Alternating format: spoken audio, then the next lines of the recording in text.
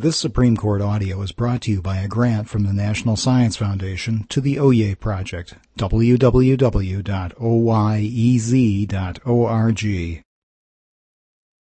We'll hear argument next to number 99-1038, the Eastern Associated Coal Corporation versus United Mine Workers of America.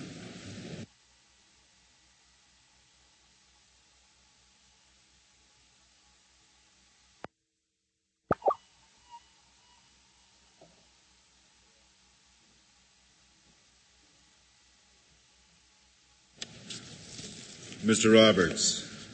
Thank you, Mr. Chief Justice, and may it please the Court. Twice, the driver in this case tested positive for illegal drugs, and twice, the company that employed him to drive its 25-ton vehicles in West Virginia tried to fire him. Each time, an arbitrator ordered the driver reinstated. The second time, the company went to court, arguing that the reinstatement award should not be enforced because it was contrary to public policy to put this driver back behind the wheel. The District Court and the Court of Appeals, however, rejected that argument and concluded that because reinstatement was not illegal, the public policy exception to the enforceability of contracts, quote, does not apply. Mr. Roberts, did the company have any provision in the collective bargaining agreement about what it was going to do for positive drug testing? Yes. The agreement said that in the case of a positive drug test, the driver was subject to sanctions up to and including termination. And the arbitrator concluded that in this case they hadn't established just cause. That, of course, is the predicate for the application of the public policy exception in every case. The fact that the contract provides a result that is different from the one the party is arguing for under public policy. How do you read the Department of Transportation regulations on this? They're quite extensive. And as I read them, it doesn't expressly cover what happens for a second violation. There was a proposal to do something that I guess they didn't adopt.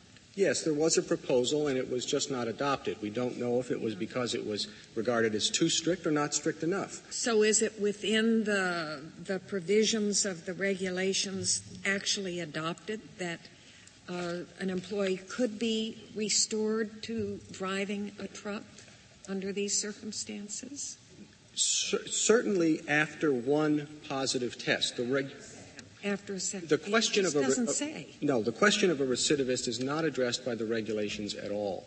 And what the regulations provide, and we agree with the Solicitor General's reading of the regulations, we don't take issue with it, is that in a case of a positive drug test, a couple of things have to happen. The driver, before he can go back to work, has to pass the minimum requirements, which is just evaluation by a substance abuse professional, and pass a return-to-work test. And then, whether or not the driver gets his job back is left to private ordering. Now, if that private ordering takes the form of a contract, a collective bargaining agreement, that contract should be subject to the public policy exception just like every other contract is. There is not... Why, Mr. Roberts? Because you could have said expressly you didn't have to, as a contracting party, rely on what a court might or might not declare to be the public policy. Could you have not said, a driver gets tested and shows up positive twice, he's out? You could have said that. You could have negotiated for that. Well, we could have tried. Whether or not it would have been the result of the collective bargaining practice is another question. But you didn't do that, or we don't know. The arbitrator determined that we didn't, I think is the best way to put it. Now, but under this Court's decision in Kaiser Steel, though, even if we had signed a contract that was illegal, we still have standing to object to that. Yes, but I'm just trying to make the narrow point that an employer could bargain for a rule that says you test positive for drugs twice and you're out. Could bargain for such a rule. Yes. There's no question about that. Again, all that does is pose the question under the public policy exception. Then it would make that academic or moot if you had it in the contract. Well, if the union agreed to it, if it were phrased in such a way that it were not subject to an arbitrator's misinterpretation. And it's also the case that it may not be the best result. There are such contracts, as I understand it. Yes, yes. That make it explicit, whether first time, second time, you're out, period. Yes, there are some contracts. In other cases, unions have resisted them. And in other cases, perhaps the employer recognizes that an absolute rule may not be the best result. So in other words, what you're seeking then would be a rule that says the public policy kicks in if the employer wants to discharge this person. But suppose the employer would say, we're going to give him a second chance, even a third chance. There would be no public policy to come into that picture. That's right, and for a very important reason, is because the doctrine that we're talking about is a doctrine of contract law. It only applies when the question of the enforcement of a contract is at issue. That is an important limitation on the public policy role for the courts. But in other words, you are saying the bottom line, the rule that you are urging is that you ought to be permitted, if you so choose, to discharge this man. But if you do not so choose, then there's nothing that... Oh, but there is something very much that constrains the company's choice in that situation, and that's tort law. The same public policy that informs the exercise of the public policy exception when the court is asked to enforce a contract restrains what the company can do on its own unilaterally. Well, I want to get into that, but just before we leave this last question, if the company had a contract that said 3 strikes and you're out, would that contradict public, but not 2 and not 1, would that contradict public policy? If the question would come up when someone wanted to enforce a contract. The contract says 3 strikes and you're out, not 2, not yet. Then on the second time the employer comes and says, well, this violates public policy, we want him out. Yes, it would not prevent the application of the public policy exception.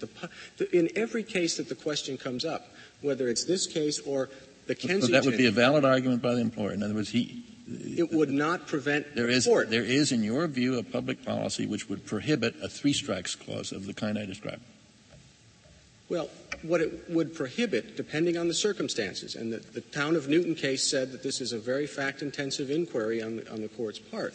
When the court is asked to enforce the two strikes and he should be fired, the fact that the contract provided 3 strikes doesn't act as an absolute bar. It is always the case when the public policy question comes up that the contract provides something else. Well, Mr. Roberts, you've referred to the public policy exception several times.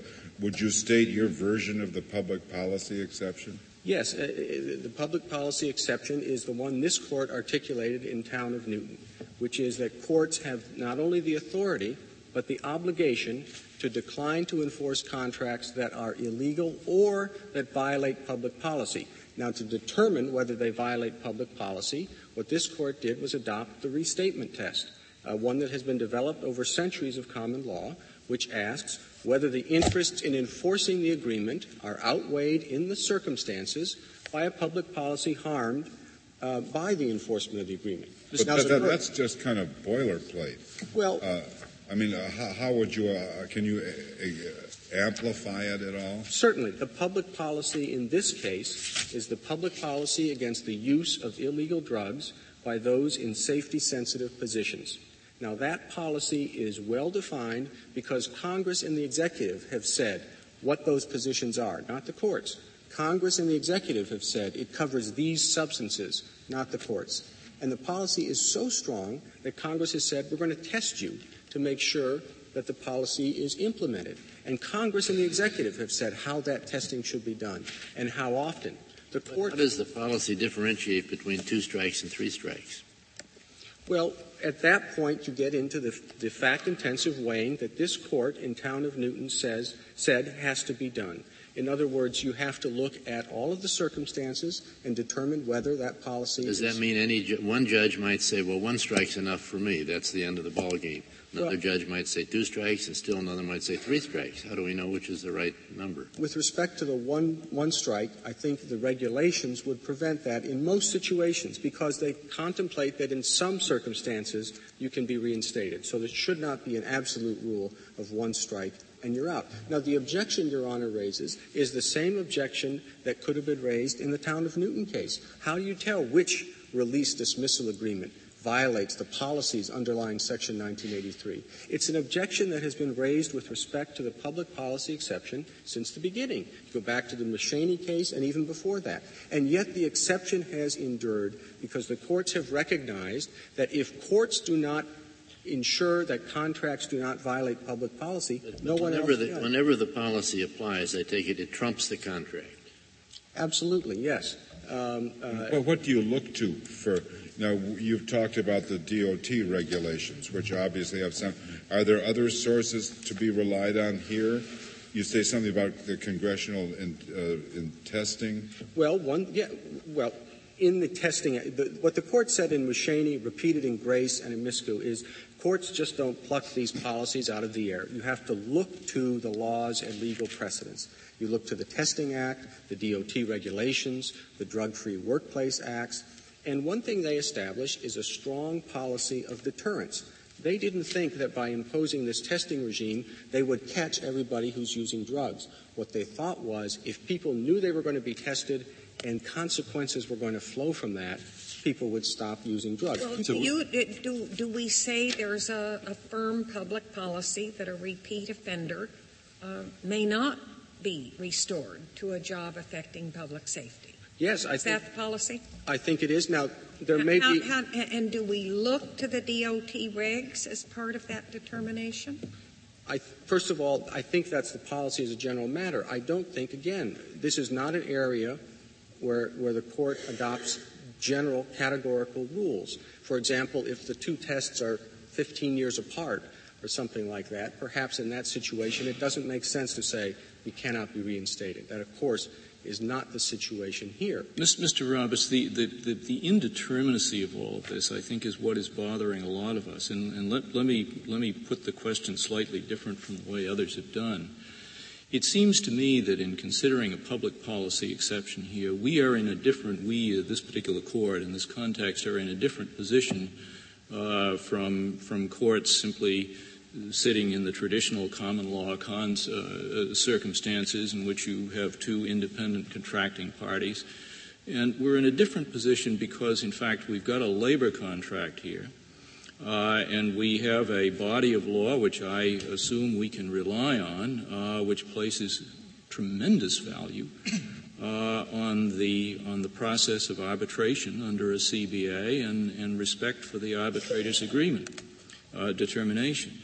So that if we are going to provide a public policy or recognize a public policy exception here, it seems to me that it's got to be one in which the force of the public policy thought to be inconsistent with the arbitrator's award has got to be very, very, very clear and strong and so on. It's not the kind of or the degree of public policy that might satisfy a traditional common law context.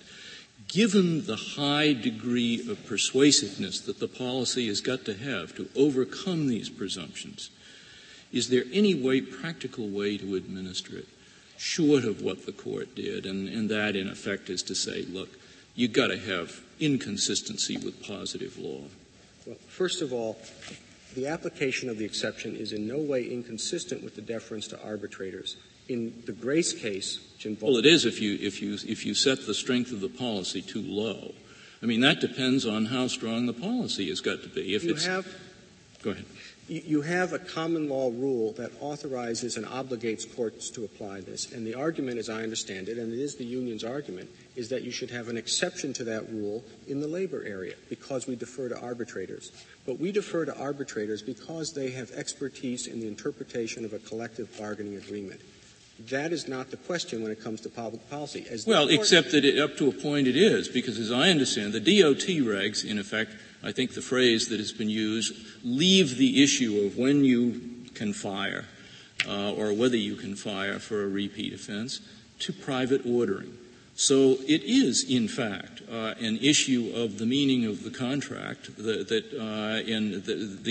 the arbitrator is right smack in the middle of what the arbitrator is best at doing when the arbitrator makes a decision like this. Well, no, that depends on what the collective bargaining agreement provides.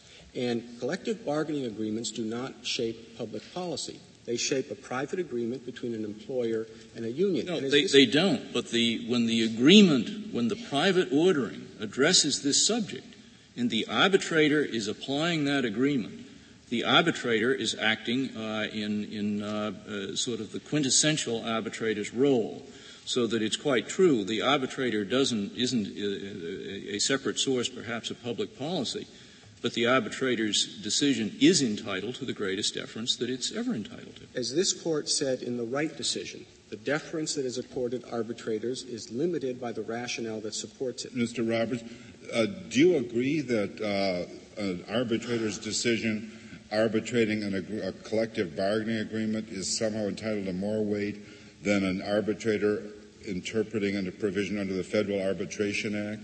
No, Your Honor. I think they're both entitled to the same weight, and all that the arbitrator's decision does is tell you what the parties agreed to. They say this interpretation is binding on the parties. Well, that just poses the question that's presented. When you have an application of the public policy doctrine, you assume that the parties have agreed to something else.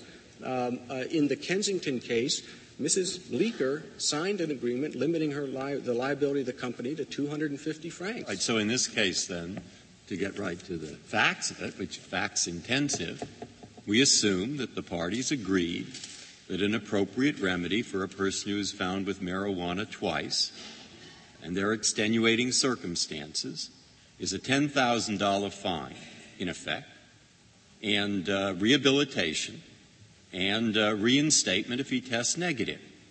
Now, how can we say that's against public policy? If you were in California, the criminal law provides the most severe penalty that could be attached to a second possession of 26 grams is a $100 fine. So here we have 30 million people in the state of California saying a $100 fine is the appropriate thing. In West Virginia, I take the highest fine would have been $1,000 under the criminal law. And now here the arbitrator says it's going to be $10,000 and testing negative, rehabilitation, reinstatement. So how could we say in this case it's against public policy and he has to be fired? Because the criminal sanctions that Your Honor addressed don't take into account what the contract enforcement is going to bring about, and that is putting this individual, who in the course of 15 months failed 2 tests for illegal drugs, behind the wheel of a 25-ton vehicle on the roads in West Virginia. Yeah, but how does a court know that individual, when he gets behind the wheel on Monday morning, is any more of a risk to the people on the road than the guy who had 3 martinis on Saturday night and is sober on Monday morning and gets in the truck? Again, how does a court know that? The court knows that because Congress told it that. Congress drew a distinction in the Testing Act. It said, when we test for alcohol, we test when you're there performing the functions because you have to be sober. It's all right if you're going to have a drink on Saturday night. And it took a different approach when it came to illegal drugs. Mr. Roberts, may I ask you if the arbitrator had left leeway to the employer to put this person in a non-safety sensitive job, then would you say, well, what would you say about public policy then? Everything is the same, that he gets docked $10,000 or whatever it was pay, and he has to go through the drug rehabilitation program, and at the end of the line, the employer can put him back in a non-safety sensitive position. The issue there would be whether that undermined the deterrent effect of the testing program. In other words, if the consequence for taking drugs and putting the lives of the traveling public at risk is you get a desk job rather than you're behind the wheel, that would undermine what Congress was trying to do. In other words, you're telling me that the public policy, as you perceive it, would say this person is out even if there's a non-safety sensitive job that he could be given. On the facts of this case, in other words, a second positive test, not the first test, I think yes, although the argument for public policy would not be as strong. Then why? I'm sorry. I was just going to emphasize that what Congress sought to achieve and what the Department of Transportation is seeking to achieve is deterrence. And if the consequences are so minimal, as in Your Honor's hypothetical, that undermines the deterrent effect. How do the other drivers who are subject to this test take it seriously when they see someone who's failed twice? $10,000 is minimal. I mean, if the Department of Transportation had adopted its reg that favors your position, I take it they would have insisted on a 60-day suspension. They didn't even adopt it, but if it had been adopted, then it would have been satisfied. Well, Your Honor, we don't know why they didn't adopt it. They may not have adopted it because they thought termination was the proper. That's true. What about $10,000? I mean, why is $10,000 in light if you went across the country? Why is $10,000 a minimal sanction for an ordinary worker who's a driver of a truck? That sounds like a lot of money to me. Because when you're dealing with a second offense, someone who failed the first drug test they had to take, then failed another one given 14 months after they were reinstated, after they had been through the rehabilitation process. We tried what the statute and the regulations provide, and it didn't work. Then why doesn't the regulation address it, Mr. Robert? I mean, I think that's the problem I have with your answer to Justice Ginsburg's question and the distinction that you were drawing in mind between the way Congress treated alcohol and treated drugs.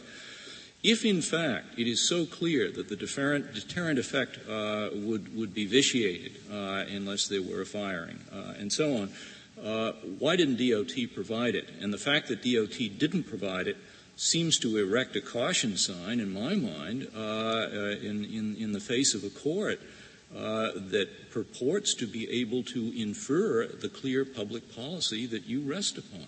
The assumption underlying your question is that the regulation somehow occupies the field. In other words, they address the whole universe of situations that can arise. They plainly did not. Well, I'm not getting into so much a technical kind of preemption as I am a practical kind of psychology. If it was as clear as your argument seems to assume it is, why wasn't it clear enough for Congress to come out and say so in so many words? I would suppose because neither Congress nor the Department ever supposed you'd have an arbitrator who would reinstate someone who failed 2 tests within 15 months to this type of a position. Mr. Roberts, could you comment on the potential civil liability of the employer? Are there cases, let's assume an accident with a person who's previously tested positive. I take it the employer would be liable for punitive damages if he took no steps to terminate the employee. If the arbitrator orders a reinstatement, I take it that would be a defense against punitive damage. Are there any cases on this in the I'm not aware of any, and I don't want to limit what the company will be arguing in the future. But if you accept the interpretation that the arbitrator's decision is an interpretation of the contract, I don't know how much of a defense that's going to be. It would be a matter of West Virginia law in this case, I take it, if an accident occurred in West Virginia. Yes, Your Honor. Well, it'll be the company's own fault. They signed the contract. Well, I'm sure that's what the argument. No, they traded it for some other concessions by the union, and they thought this one was one they didn't care that much about. I'm sure that's what the argument So, would be. you can't feel very sorry for the company if that's what happens to them. On the other hand, the contract, like every contract, is subject to the public policy exception. Now, it is an exception that is applicable only in the rare case, but those cases do come up. The union today is arguing that there's no role for the courts here, but in the Jones Dairy Farm case, it was a union that was arguing for the public policy exception against the management rule that employees had to report unsanitary conditions only to management. The Solicitor General is arguing against the exception today, but when it was a federal postal worker that they were trying to fire and an arbitrator ordered him reinstated, then the Solicitor General was saying, no, the court should vacate that arbitration award. These situations come up with sufficient regularity. Sometimes the shoe is on one foot and sometimes on the other. But the fact of the public policy exception has to be recognized. And the one thing that is clear, it seems, is that the lower court approach, which said this is not illegal, therefore there's no role for the public policy exception, is inconsistent with this court's decision.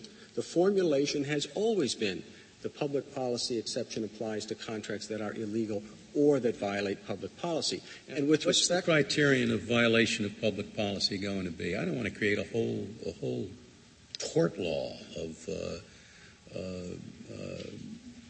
drug-impaired drivers that the lower federal courts are going to have to decide how risky it was to put this driver back on the road, how risky it was to put another driver back on the road. This is just not the kind of stuff the federal courts are intended to be dealing with. No, there are two. I want a clear line. I don't think you can give us a clear line. In fact, you don't even suggest a clear line. You say every case has to be decided on its own facts. Well, that's what the court said in Town of Newton, and I think it's correct. There is not a clear line. But what the court has said, and there are two aspects to the question. How do you tell what the policy is? How do you tell whether it's violated?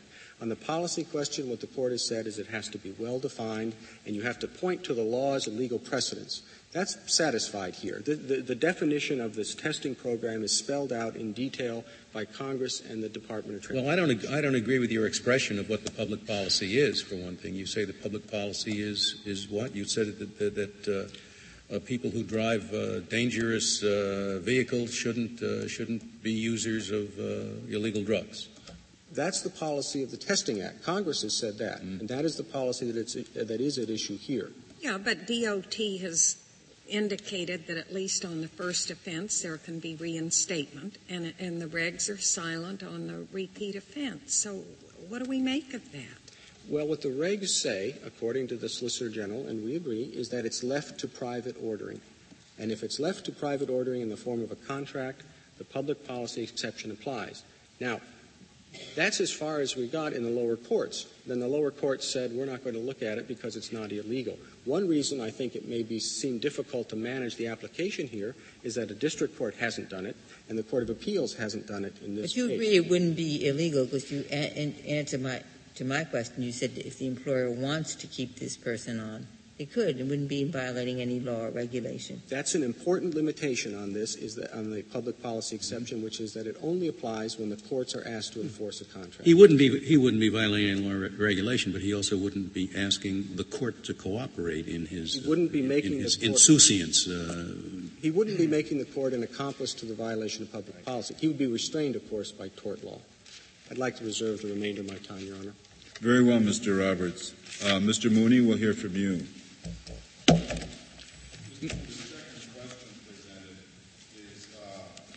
Arbitration awards be vacated on public policy grounds only when the award itself violates positive law or requires unlawful conduct by the employer. Sometime in your argument, will you tell us your position on that? Yes, Mr. Chief Justice, and may it please the Court. We believe that the Court doesn't need to reach the unanswered question in footnote 12 of MISCO because the standard that the Court announced in MISCO, which was basically affirming grace, provides ample analytical framework for this Court and any court to analyze this case. What MISCO taught us is that in the 301 context, a court may refuse to enforce an arbitrator's award because it is contrary to public policy if and only if it violates some explicit public policy that is well defined and dominant and is ascertained by an examination of laws and legal precedents and not general supposed notions of public interest.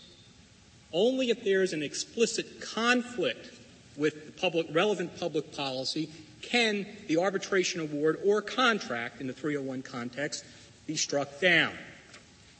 Eastern challenges under the guise of public policy an arbitration award that was rendered pursuant to the parties' collective bargaining agreement, which reinstated an employee who had tested positive for marijuana. The policy that it uses is the policy embodied in the Omnibus Transportation Employee Testing Act of 1991 and the regulations issued by the Department of Transportation pursuant to that statute. An examination of the statute and the regulations reveals a comprehensive public policy. It is not merely deterrence. It is not merely to take employees out of driving dangerous vehicles, although we agree it is in there. It also has a statutory purpose of rehabilitation and a return to duty for these employees.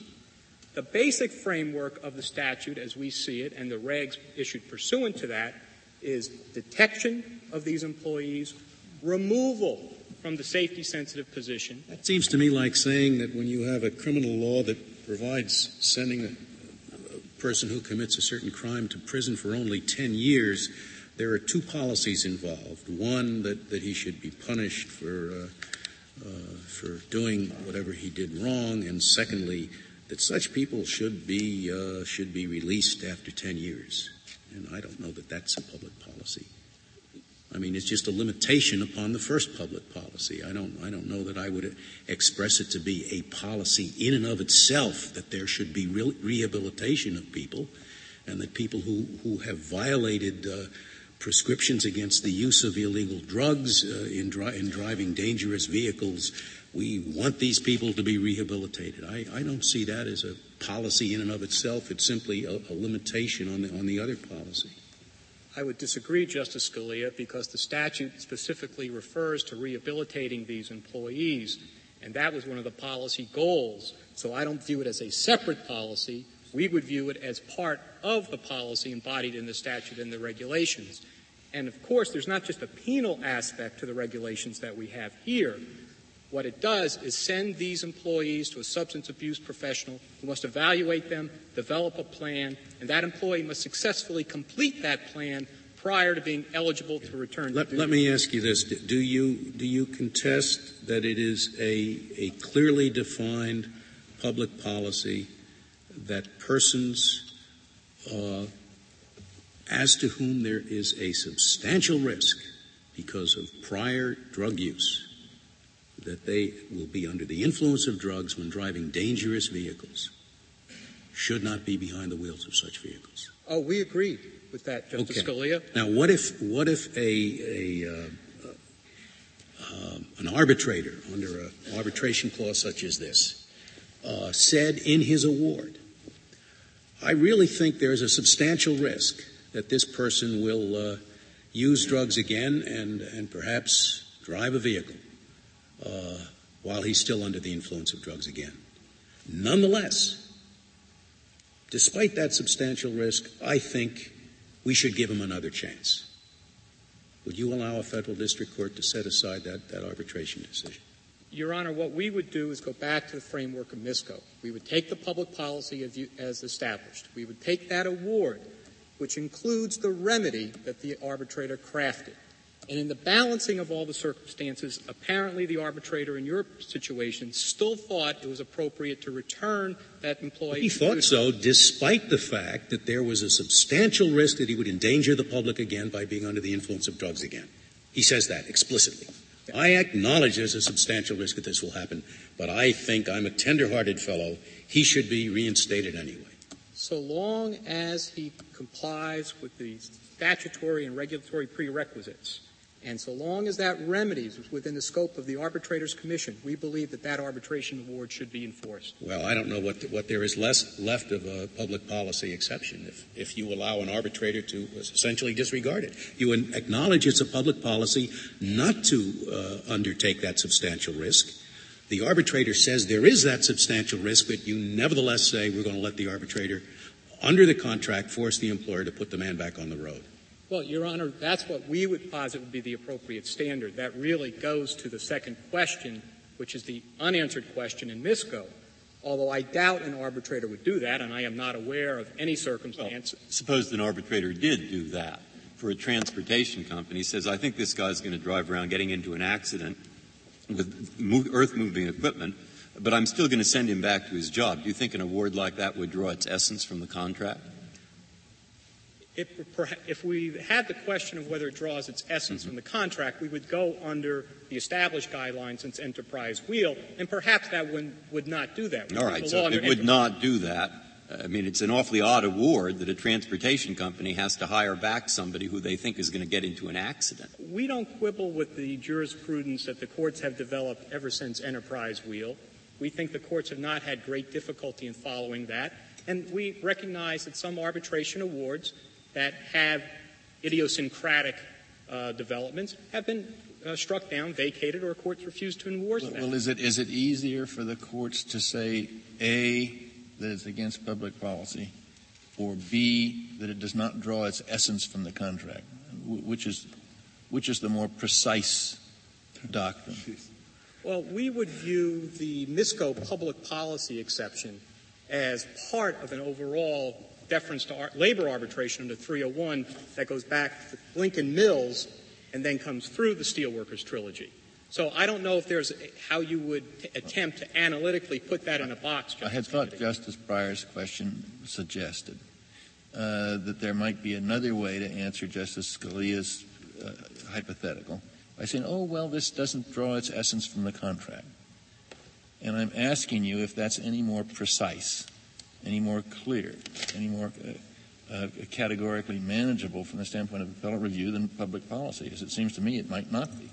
I am not so sure it would be more clear, but I think your reference still goes back to the MISCO analysis for when someone raises public policy, when someone is attempting to avoid compliance with their own contract by reason of invocation of the public interest. Certainly we have to use the analytical framework developed in MISCO.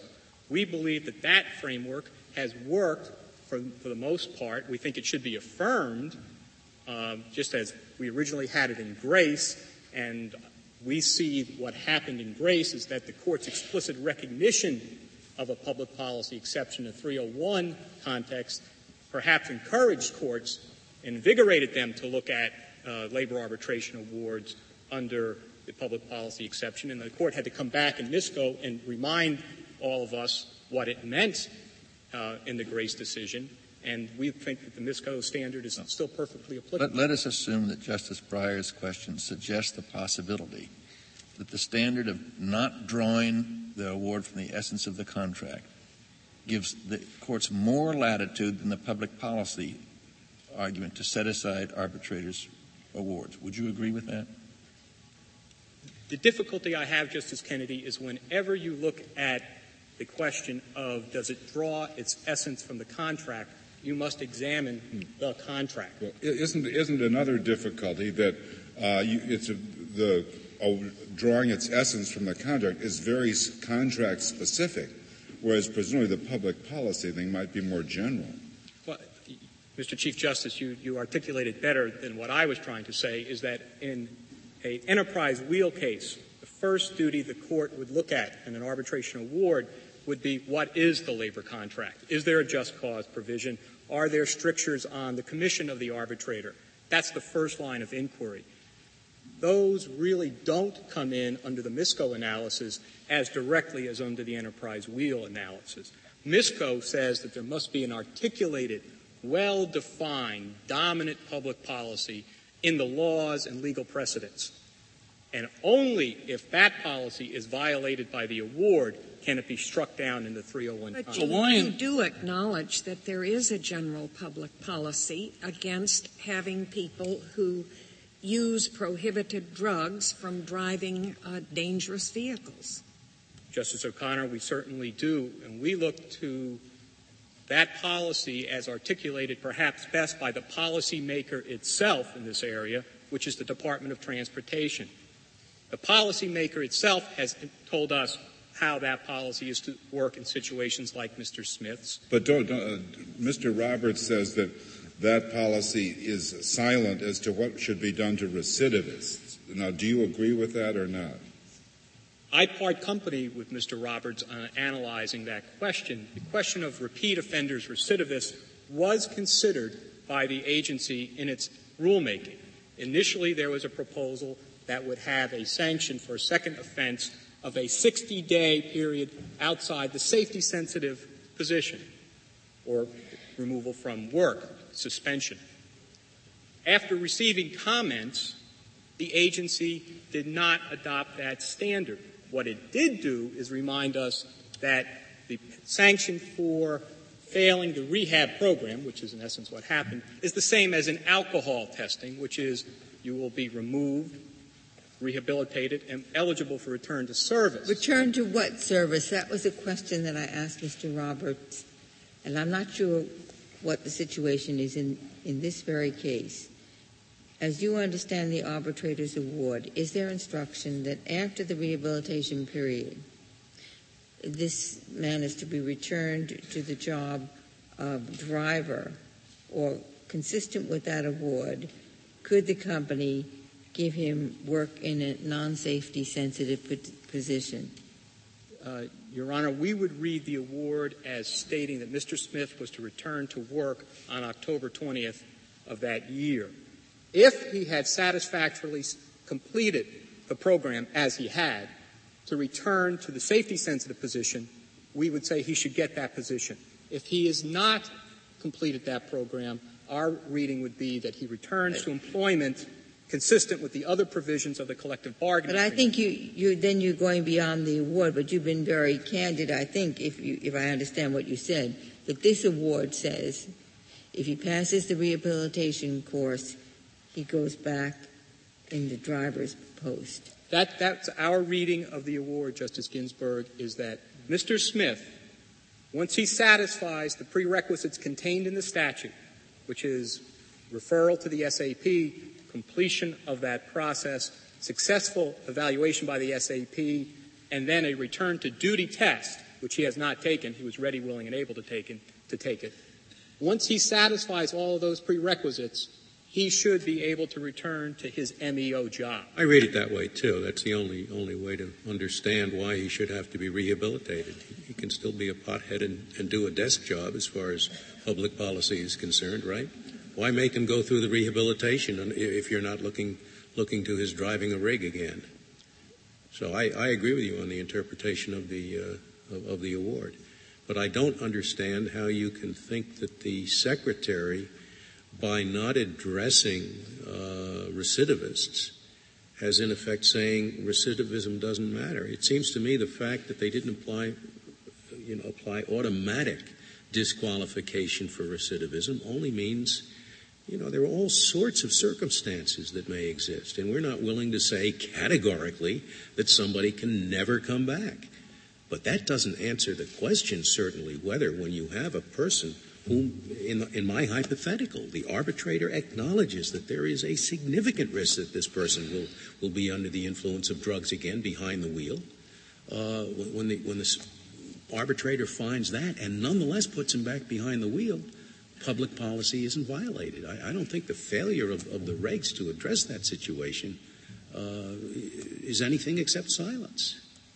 We would disagree, Justice Scalia. We believe that the agency has not precluded these employees from coming back once they've satisfied the statutory prerequisites. But the hypothetical that you posit would probably be a vehicle for the court to address the question that it did not reach in MISCO, which is reserved in footnote 12. And we're asking you how the court should answer that question.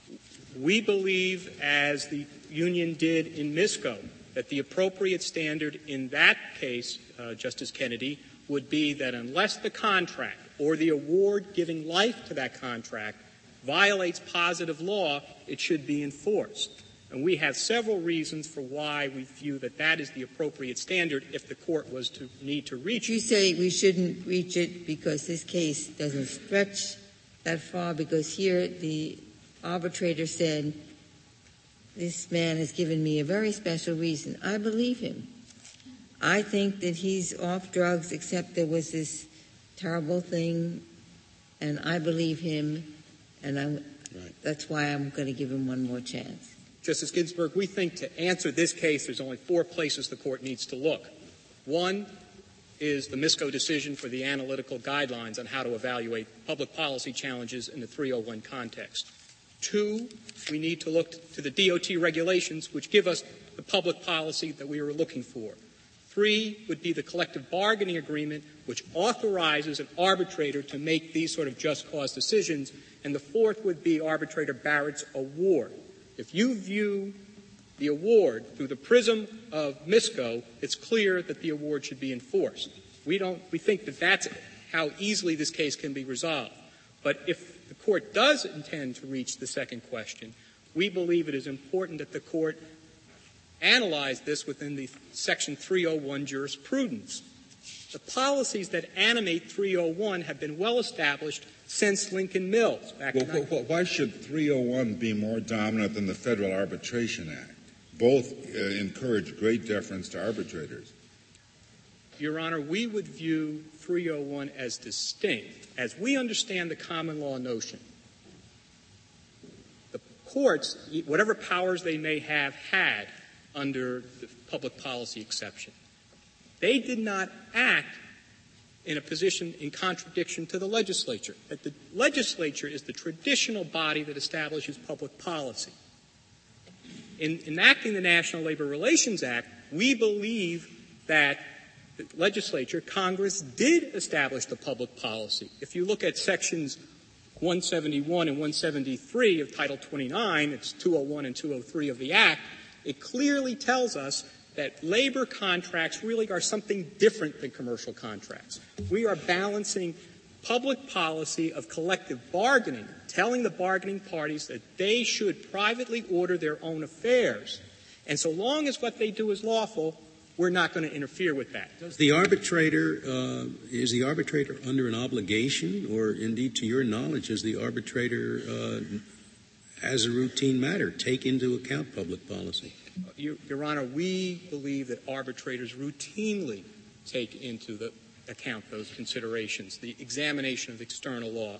As the National Academy points out in pages 18 to 20 of its submission to the Court as amicus on our behalf, this is the sort of thing that numerous arbitrators do, and indeed arbitrator Barrett did here. So long as the arbitrator is staying true to his commission, he can and should look at those other considerations. That's why people select the arbitrators, is to have the specialized judgment, as the Court recognized in Gateway Coal, to resolve those questions. Certainly an arbitrator can look at those external sources and use the benefit of those to craft a remedy. The trouble is, the Court represents the public, and that's how the Court can apply the public policy exception. The arbitrator, at best, represents both the parties. So you're giving over the protection of this public policy to the parties. The background of our case, Justice Scalia, is that the balancing of these competing interests has been drawn by the Department of Transportation. They were the agency delegated by Congress responsibility for furthering the Testing Act procedures in conformance with the goal of highway safety. That agency drew the balance. It accommodated and acknowledged both the interests of the public and the safety of the highways and the interests of the employees in being rehabilitated and returned to service and the interest of employers. They drew that balance. It drew that balance. Perhaps we would quibble with that, but Thank we don't you, believe Mr. we should Mooney. second guess it.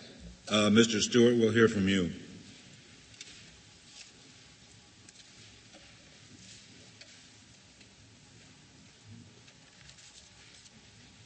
Mr. Chief Justice, and may it please the Court, the arbitrator in this case treated the employee's drug use as a serious offense.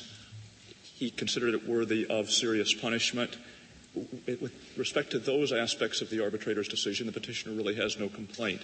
The petitioner contends that the arbitrator's award is contrary to public policy only in that the arbitrator chose to impose a suspension of slightly over 3 months plus costs of the arbitration in lieu of outright discharge. And therefore, the question is whether the punishment imposed by the arbitrator can reliably be said to conflict with public policy. This Court emphasized in Misko that a court asked to vacate an arbitral award in the labor context on the basis of public policy must draw that policy from positive law, from statutes and regulations. Mr. Stewart, what's the government's position on question 2 that's presented? We would say that there are limited circumstances under which an arbitral award can be vacated, even though the award would not compel the employer to violate positive law. And to give you a hypothetical example, the Department of Transportation has a regulation that says that a driver who is convicted of driving under the influence is disqualified from operating a commercial motor vehicle for a period of 1 year. Now, in a hypothetical case in which an employee was believed to have driven under the influence, was not convicted, but conceded at the arbitral proceeding that he had in fact driven while under the influence of alcohol and drugs, in such a case, if the arbitrator imposed a 3-month suspension and then put the person back behind the wheel, that would not literally compel the employer to violate positive law because there would be no conviction. But given that there was an alternative basis for feeling highly confident that the prohibited conduct had occurred, such an award would be explicable only on the ground that the arbitrator disagreed with the policy judgment reflected in the DOT regulations. But while we don't think that the vacature of the award is limited to those situations in which a violation of positive law would otherwise occur, we do think that the relevant public policy must be drawn directly from positive law. And therefore the question is there anything in the Testing Act or the DOT regulations that identifies discharge as the mandatory penalty for a second drug offense or not? And in our view, there's no way that the regulations or the statute can fairly be read to compel that conclusion. Well, they can't compel that conclusion, but wouldn't you say it's part of the public policy, a clear part of the public policy, that where there is a substantial possibility that a person who has been a drug user will be under the influence of drugs while driving, that person should not be put behind the wheel? I think that's correct, and I think the DOT regulations. So you would acknowledge that if the arbitrator's finding in this case could be characterized as ignoring that substantial possibility, it could be set aside. We wouldn't say that, because in our view, the DOT regulations provide an alternative basis for preventing that feared result from occurring. That is, regardless of whether the arbitrator orders this person reinstated, the person is not eligible under the regulations to drive a commercial vehicle until he complies with DOT's rehabilitation requirements. And if he's evaluated by the substance abuse professional, if the substance abuse professional certifies that he has complied with the recommended course of treatment and that the employer is therefore legally free to employing him again in driving a truck, that provides the basis for assurance that a person who poses a substantial risk will not be on the roads. Who are these substance abuse professionals who have the unfortunate acronym SAPs? Do you get a certificate as a SAP or what? The SAPs, as we refer to them, they're not certified by the Department of Transportation. The regulations do specify the categories of people who are eligible to perform this service. And the regulations also make clear that the choice of a particular SAP is up to the employer, unless the employer has delegated that power away through collective bargaining agreements. So the employer has the ultimate power to ensure that this important decision is not being entrusted to somebody that the employer believes is insufficiently protective of the public safety.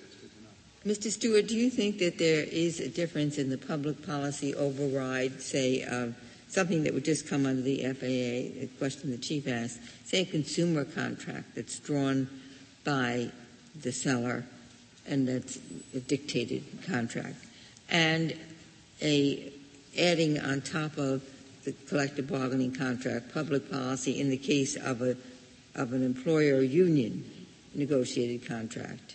Well, we would certainly agree with the Chief Justice that there is also a strong policy reflected in the language of the Federal Arbitration Act in favor of enforcement of arbitration agreements in the commercial context. There is in the labor context the additional consideration of preserving industrial peace, but I don't know that we would say that the two are different in kind. Now, certainly in the state system, it is up to a state government to determine how it wants to allocate power among the branches, and therefore state courts may assume far greater authority to devise public policy, to set aside contracts that violate it, even if they aren't drawing the relevant public policy from positive law. That's up to the state system. But within the federal system, I think even whether within the FAA or under the labor management statutes, there is a strong policy in favor of enforcement of contractual choices.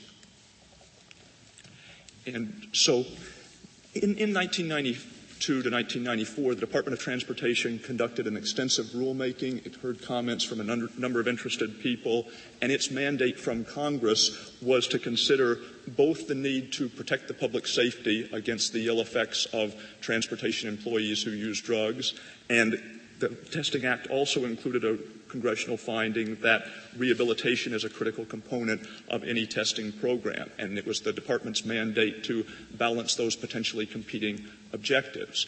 And specifically with respect to the problem of a recidivist drug user, the initial regulation proposed by the Department of Transportation would have mandated a 60-day disqualification period. And I think, as Justice Breyer suggested, part of the irony of this case is that if that provision had been adopted, we think the petitioner would have no basis for challenging the arbitral award here, because if DOT had said suspension of at least 60 days and the arbitrator had imposed a suspension of a little over 3 months. May I ask this question, following up on some of Justice Scalia's question? Do you think there's a public policy that would require arbitrators in cases such as this to assess the likelihood of recidivism in the future? I think it all depends on what powers the parties elect to confer upon the arbitrator. That is, if the collective bargaining agreement specified that the punishment for a first positive drug test will be a 30-day suspension, followed by reinstatement if the individual has complied with the DOT regulations,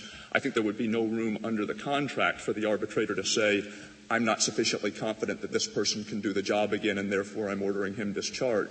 And conversely, if the collective bargaining agreement said anybody who violates the drug policy twice will be dismissed, the arbitrator wouldn't have authority to determine that really the policy in favor of rehabilitation was more important and therefore he should be given another chance. But whereas here we have a collective bargaining agreement that gives the arbitrator very broad discretion to decide whether there is just cause in a particular case, we think the arbitrator would naturally look to public policy considerations, among others. So you would say he would sometimes make the public policy determination, but not necessarily always. And it would depend upon the authority entrusted to him by the parties. And so the Department of Transportation considered a provision that would have imposed a mandatory 60-day suspension for recidivists. It seems clear to us that if that provision had been adopted, the 90-day plus suspension that was imposed here couldn't be said to violate public policy. And although it's not terribly clear from the Federal Register notice exactly why the Department declined to adopt that provision, it's very clear that the Department understood that the consequence of deleting that proposed rule was to leave to the contracting parties the determination whether reinstatement would occur even after a second positive test. That is the public policy as determined by the Department of Transportation. If there are no further questions. Does the record tell us where Mr. Smith is working today and at what job? Not that I'm aware of. Thank you, Mr. Stewart. Mr. Roberts, you have 4 minutes left. Thank you, Your Honor. I have just 3 very brief points. First, the lower courts did not address the questions we have been discussing this morning. They adopted the position that because this award was not illegal, the public policy exception does not apply. I understand the Solicitor General's representative to agree with us that that is an incorrect statement of the standard. At the very least, then, it seems appropriate to vacate the decision and send it back for the lower courts to at least apply the correct standard. Second, take no comfort in the certification of the substance abuse professional. My brother for the union said that he certifies that the employee successfully completed rehabilitation. That is not correct. All that the substance abuse professional certifies is that the employee properly followed the program. Not that it worked, not that it was likely to work, and certainly not that the employee does not present a risk to the public. And also keep in mind that the professional obligation of the SAP is to the employee, not to the public safety. Could easily determine that it's best for this employee to be back on the job, even if that represents a threat to public safety.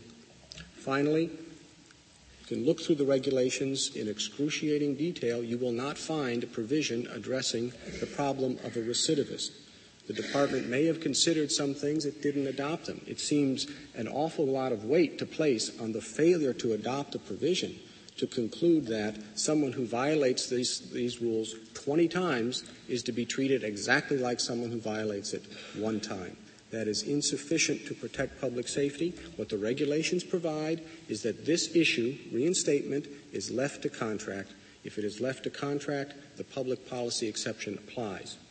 In the reported cases alone, you will find examples of arbitrators ordering the reinstatement of nurses who prescribed the wrong medication and stood by while patients were dying, the helmsman of a 635-foot oil tanker who was on marijuana and ran it aground, the nuclear plant operator who diffused the safety system at the plant so he could leave early for lunch, and the pilot of a 727 who flew it while blind drunk. The public policy exception is needed for those types of cases, and we respectfully submit that the case of a driver of a 25-ton vehicle in West Virginia who has twice failed drug tests fits in that category. Thank you, Your Honor. Thank you, Mr. Roberts. The case is submitted. The Honorable Court is now adjourned until tomorrow at 10 o'clock. This Supreme Court audio has been brought to you by a grant from the National Science Foundation to the OYE Project, www.oyez.org.